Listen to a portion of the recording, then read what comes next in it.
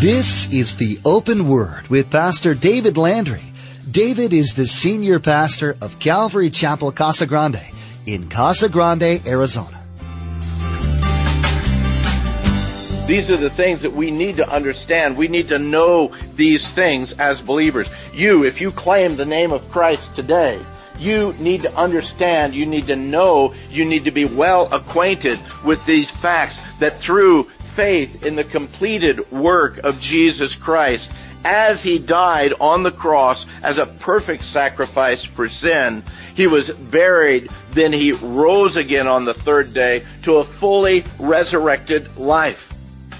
Pastor David will remind us today of the hope we have in Jesus. First of all, we have to remember where we came from. We were born with a sin disease. We were lost and dying. But because of what our Messiah did, we can now spend eternity with our Heavenly Father. How wonderful. Because of God's love for us, He's made a way for us to be forgiven. Shouldn't we go out and boldly share this message of hope with others? Shouldn't they know about the joy that resides in us? Well, let's join Pastor David in the book of Jude, chapter 1, verse 3, for part 1 of our message entitled, Contend Earnestly. Well, here we are in Jude, and Jude is going to be warning the church that there were going to be those that would come into the fellowship, and they would come in to destroy the church for their own benefit. Can you imagine someone with that kind of an attitude, that kind of a nature, that they'd be willing to destroy the work of God, be willing to destroy the people of God, simply to put themselves in some temporary place of power, some temporary place of authority, a place where people would listen to them.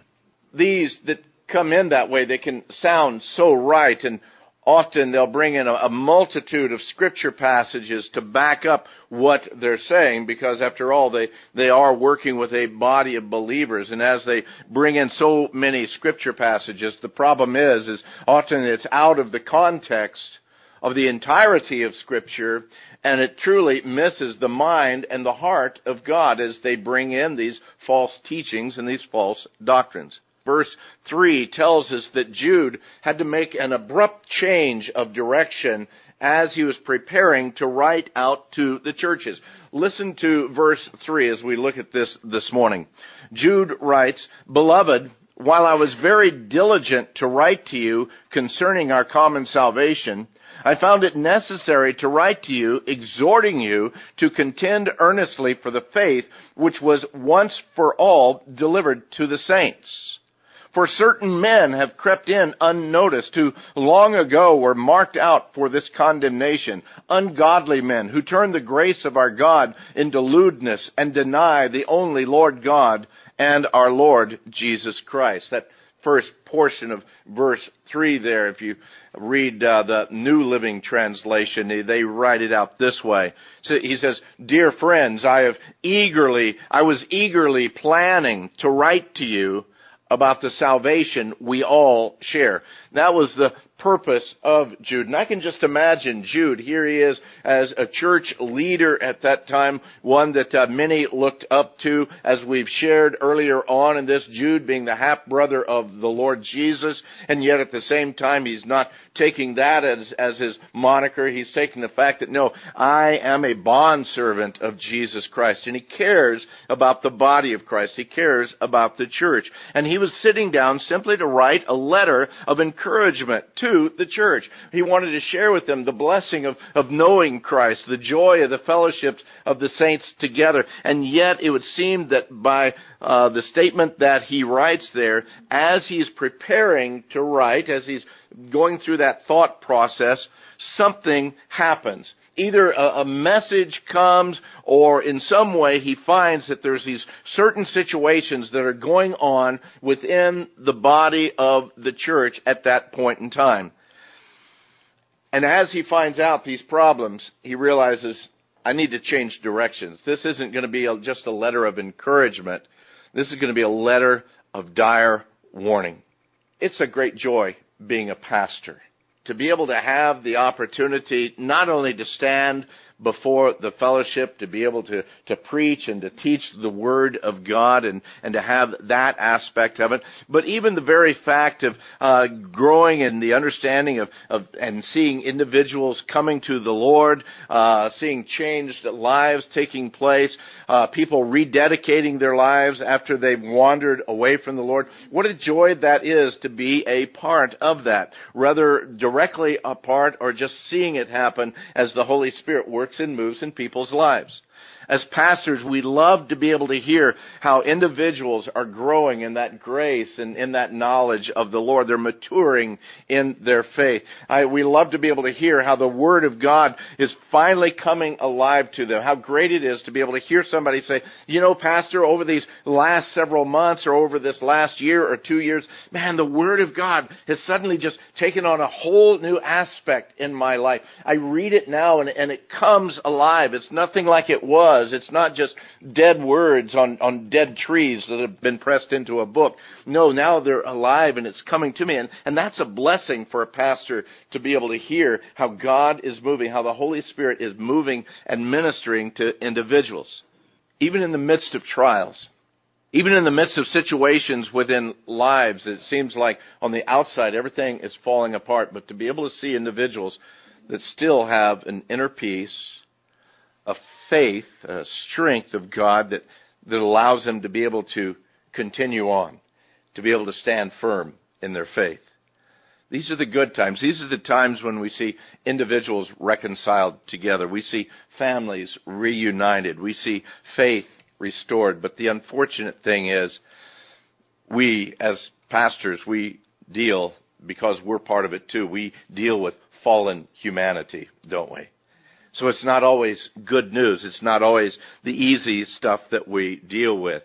Sometimes some of the most troubling things come into, again, the work of the ministry within the body of Christ. And some of the most troubling, some of the most concerning for me as a pastor, when we hear of individuals or certain teachings that come into the body of Christ, particularly into the local fellowship, that suddenly within that body, within individual lives or within families, stress comes because of these false teachings, or doubt comes, or there's an instability that comes among the flock of God because of these false teachings. And I don't know if you know this or not, I don't know if you've ever caught this or not, but sheep are easily startled, okay?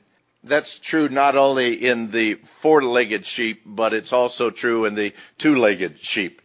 That sheep are easily frightened. They can easily be led astray. And that's why I feel there's such an urgency in what Jude is writing to the church.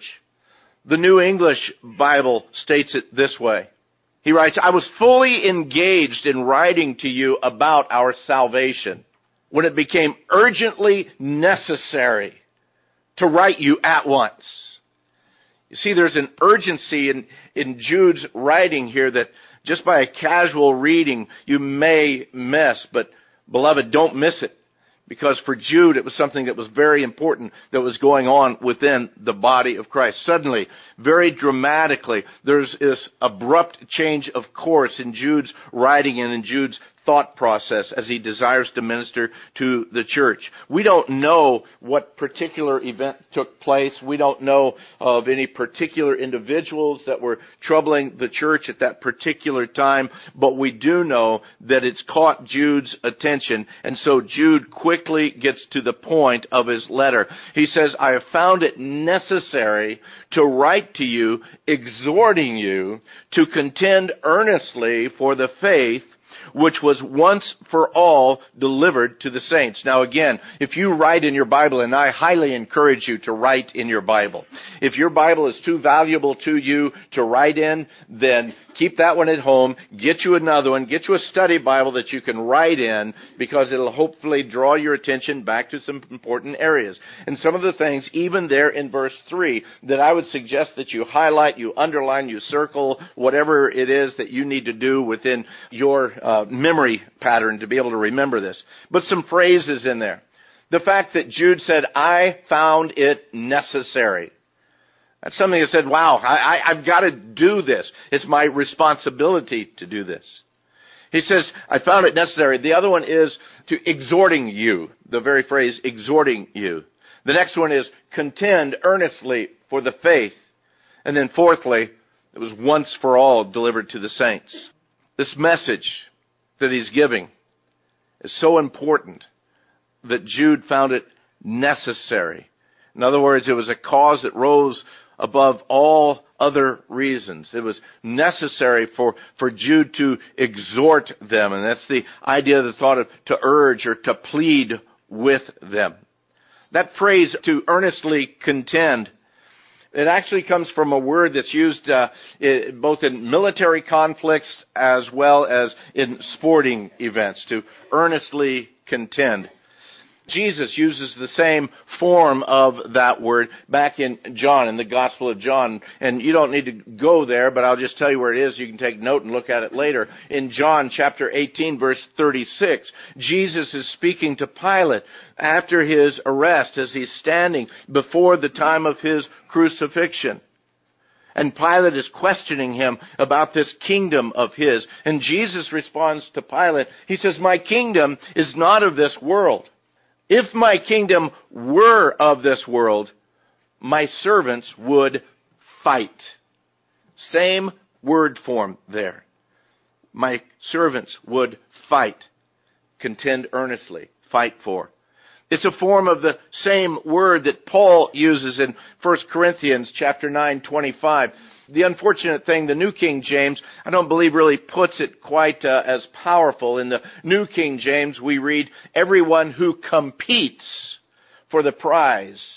And that word competes, I know for many, if you have a competitive spirit, oh yeah, that speaks to you. But I like how the King James Version in this particular verse puts it. In the King James Version, he writes, every man that striveth for the mastery.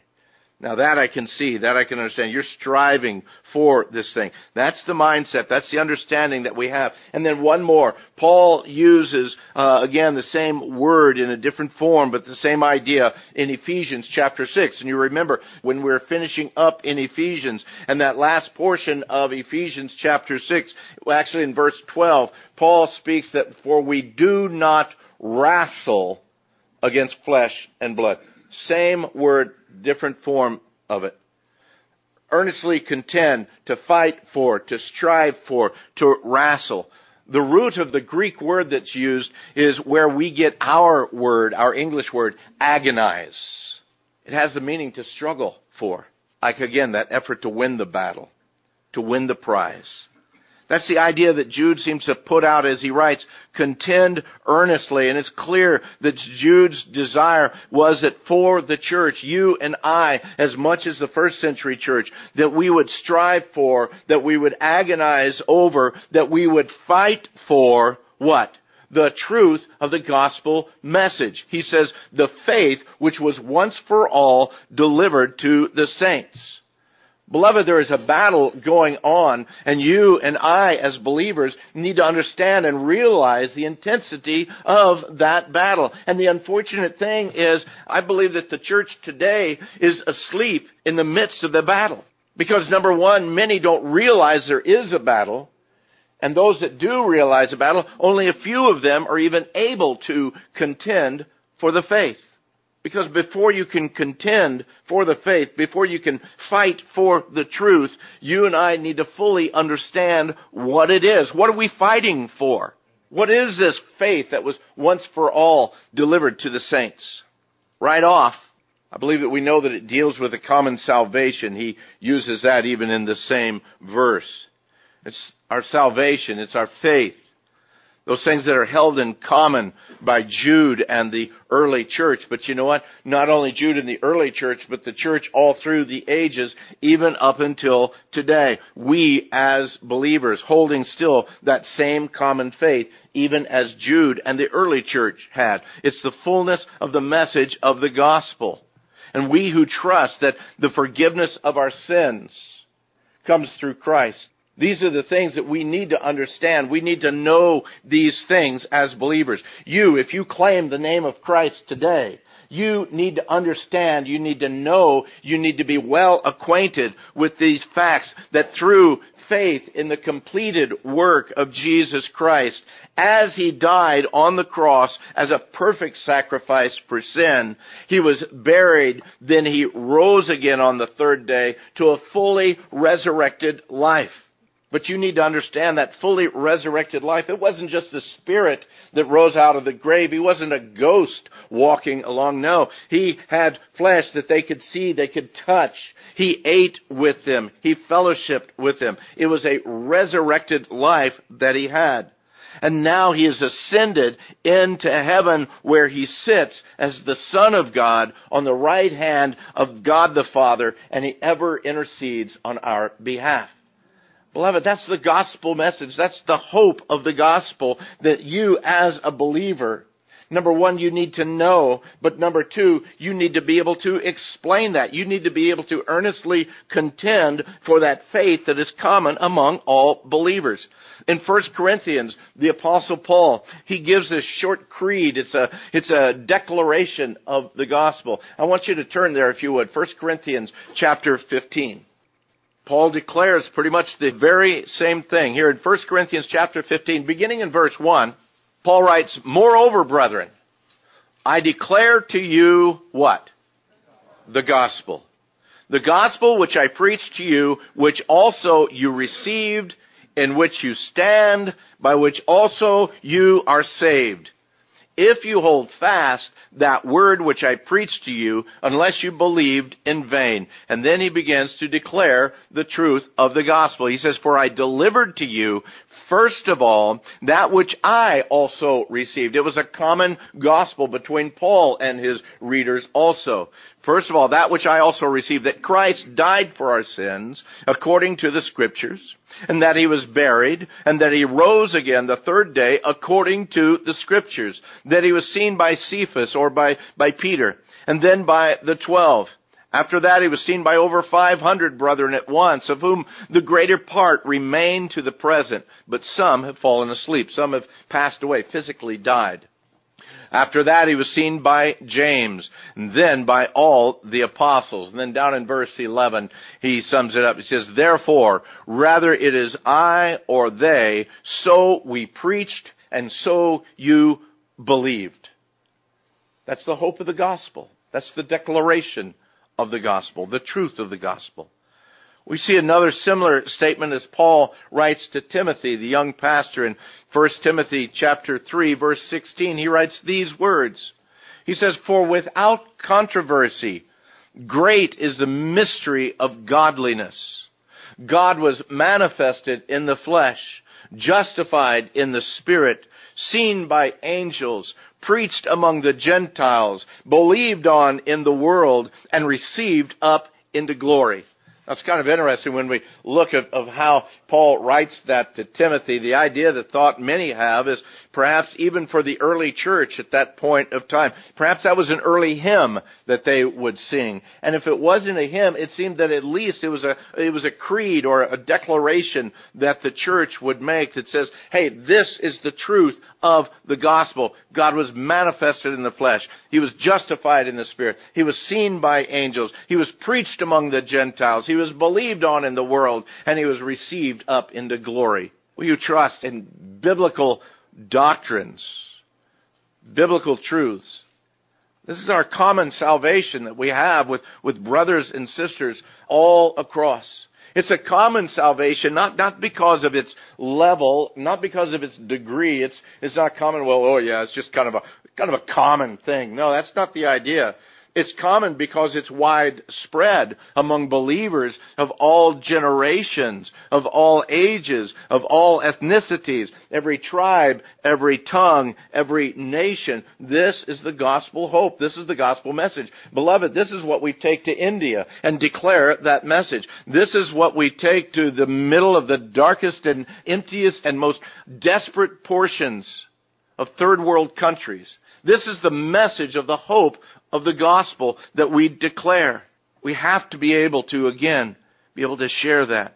And yet I know that within differing parts of the body of Christ, differing denominations, There's differences within them, but not in these essential things. These essential things, if they are Christian fellowships, if they are truly biblically Christian fellowships, these things cannot change. Now, they may change in how the church is administered. They may change in how they worship, their style or their type of worship. They might have a different understanding of end times. They might have a different understanding of what the nation of Israel is all about. There may be a host of other issues that are different. But at the same time, if they hold these essentials there, then they are our brothers and our sisters. And we can have fellowship with them as brothers and sisters, even though parts of their doctrine, parts of their church decrees are a little bit different than ours. We still have this common salvation. And it was a message that was given complete. Jude says that it was given once for all. And this once for all speaks not only of the past, but I believe even more importantly, it deals with the future, because it was once for all completely given. And that's why today there can be no new doctrine, whether it's given by man or given by an angel. It's the Word of God, and within that Word of God maintains the doctrines of the church. That's why today there can be no new revelation if it opposes what the Word of God declares. Now, that doesn't mean that God doesn't speak and God doesn't reveal Himself in many ways, but, beloved, it's got to line up with this Word, and if it does not align up with this Word, then it's a false doctrine. It's a false teaching. That's why the Word is so adamant about the fact, man, test the spirits. See if they are of God or not. Again, even what Jude is warning about. That's why today there can be no new orthodoxy. And orthodoxy, again, this truth that comes about that we would say, well, this orthodoxy, this truth, this supersedes this truth here. No, it cannot be. The church, since the time of the apostles, have maintained that same orthodoxy, that common salvation. And beloved, it's here where we need to understand that what we believe matters. And it matters to the utmost.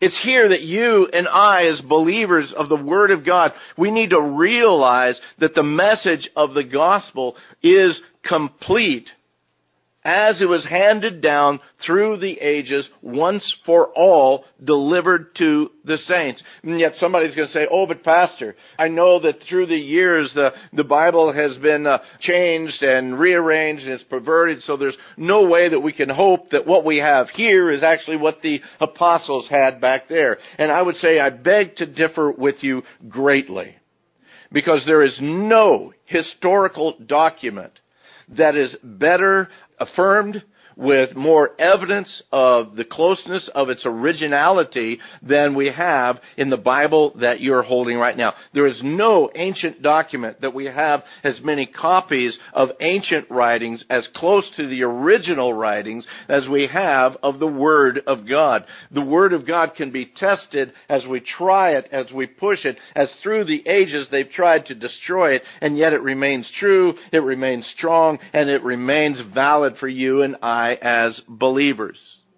It's here that you and I need to remember that there's particulars in our faith that cannot be compromised. Cannot be compromised. It's here we need to hold really to that common saying, and it's been attributed to a lot of people through the ages. Some say, well, it was St. Augustine that said it. Well, it turns out it wasn't St. Augustine that said it, or St. Augustine, either way, which way you put it. Martin Luther quoted it. Richard Baxter quoted it. Many of the ancients have quoted it. We really don't know exactly where it came, but the truth is still there, where it says that in the essentials of our faith, we need to maintain unity. That means even if they've got a different name on the church, a different denomination, in the essentials of things, we can be at unity with them. In this day and age in which we live, it's easy to get distracted by everything that's going on around us. The hustle and bustle of life tends to keep us from the things that are truly important as followers of Christ. While there's simply no substitute for the personal reading of God's Word, programs like the Open Word are huge blessings that God uses in the discipleship of countless people. We want to be sure that you're utilizing all the resources available to you. Remember, you can subscribe to the Open Word podcast at theopenword.com or search for The Open Word in the iTunes Store. The Open Word podcast is always available and completely free. If you're like most people, you probably use a smartphone. Once you subscribe to the Open Word podcast, you'll always have solid Bible teaching available to you anywhere, anytime. So log on to theopenword.com and subscribe to the Open Word podcast. Again, for more information about the Open Word, Calvary Chapel, Casa Grande, or to access the archive of messages, log on to theopenword.com. Well, that's all the time we have for today. We invite you to join us again for the next study of Pastor David's teaching through the book of Jude. That's next time on The Open Word.